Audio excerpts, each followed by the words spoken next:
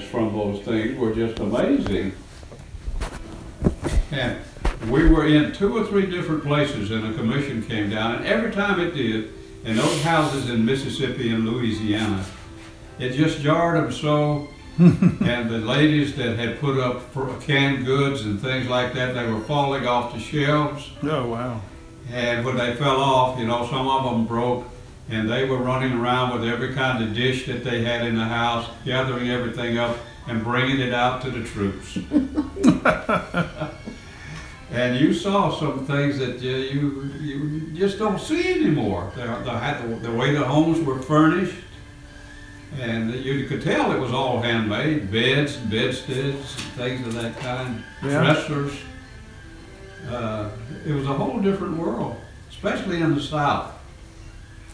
New England was probably different. I don't know about that so much because I didn't get into New England until late, before they shipped me to San Francisco. I went into Maryland at Baltimore, and it was even different in Maryland than it was in Virginia, North Carolina, South, all the way down to Georgia and Florida, and then east is into Texas. And I didn't see much of it until I took a train and ended up in San Francisco when I got the orders that I was to be shipped. I'd been cadreed out of the 2nd Armored Division, and I know that I've told you this story again, so I won't repeat it so many times, but it's sweet on my tongue and my memory when I do think of it. I had such a great time. I hated to be cadreed out. I just didn't know what to make of that. But I had the advantage of the training that was written by General Patton. And it made me an all-around soldier. I knew machine gunnery, I knew artillery. We had to learn all of that stuff. And small caliber weapons, 30 caliber machine guns, air-cooled, water-cooled, 50 calibers. I could put those things together in my sleep. And I got special recognition for it. There was no question about that. And we were preparing for war. And when I got notice that I was cadreed out, I said, well, where to? And they said, Fort George G. Meade in Maryland. And when I got there, National Guard Division out of New York, and that was an absolute ball while I was there. Those guys were from the Bronx and Brooklyn. I never laughed so much in my life as I did at those guys. Just hearing the way they talk is funny. Yeah.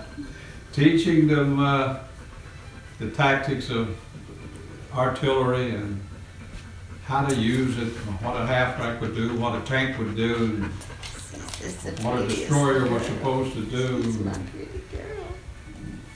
formations, things of that kind of stuff. I went all through that. And every situation created another opportunity to listen to those guys talk about what they were doing, you know. Mm-hmm. As I say, it was just a real fun situation for me until I got my orders to go to San Francisco, and then I didn't know what to expect, and they didn't know. They said, your orders just send you to San Francisco, and I got on board that cattle boat that had been reconverted and got out under the Golden Gate Bridge, and the thing broke down. We were there 3 days, and under that Golden Gate Bridge and that surf coming in there, that boat was just one continuous rock and roll. Hey. And I'd never seen so many sick soldiers in my life. They were just hanging overboard, and those of us who didn't get sick, we had to get all the stuff stored for them. We were taking them down in the hole. Anywhere you found a bunk, you loaded the guys' things up, and then when they were able to get down, look until you find your barracks bags. It's somewhere down there. Hey. And that's where it went. And then 32 days of that zigzagging across the ocean, which was an experience in itself. But even to enjoy, I remember standing on the bow. We had 5,000 troops on board that ship. 5,000 troops. No convoy.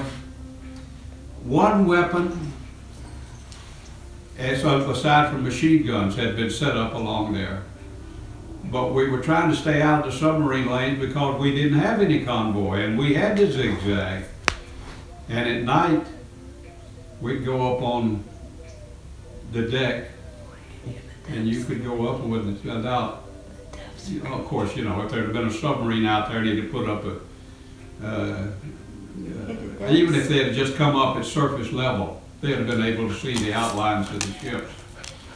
And I always marveled. I'd be standing at the bow of the ship or on one of the sides near it at night and look down where the prow of the boat is just cutting right through the ocean. And it just tossed that salt water up almost deck high. And when it came up, it was just brilliant, white, light up the surface. You could see the fish that were following along with us. And the dolphin, if you happened to run into a school of them, they were just diving all over the place around it. And I thought to myself many times, you know, if they can just get up even just high enough that they clear the surface to get their gun mounts that a submarine would have on it, we'd be a perfect target for them, because with that white foam at night, they could see us just by eyeballing us. They didn't have to have any special equipment. But we got there, 32 days of going through that. But I enjoyed it, looking at the sea and at night and at daytime, and a few storms that we hit, all of that. And I thoroughly enjoyed the crossing. 32 days. Coming back, 5 days. Oh, wow. Left from Manila. What a change. 5 days later, I was in San Francisco. 32 days going over. But the worst storm that I got in was the mission that I mentioned to you a time or two. I was given I thought it was 35, 40 men. I don't remember exactly now, however. And we took off and went to that island, Mondoro. After we accomplished our mission to get everything off, we got into an air attack. The worst air raid I got into was just in that short mission. 4 days, as I remember.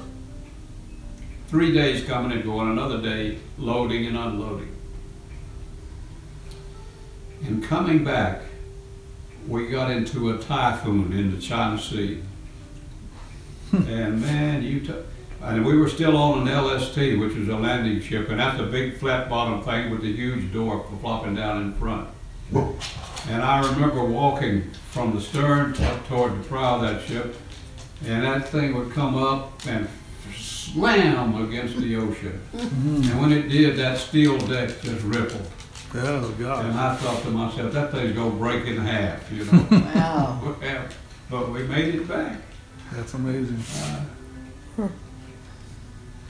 And the guys on that going over and coming back, all of them were farm boys just about.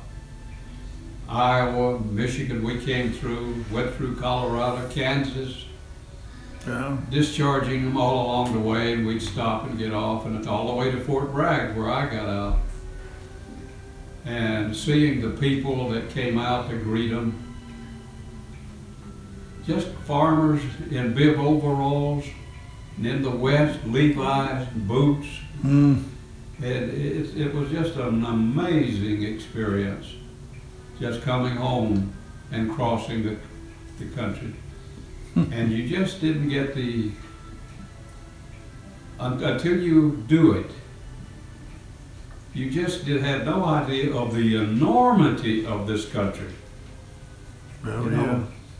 3,000 miles from one shore to another if you take it straight across. Even more than that in certain places. Oh, yeah.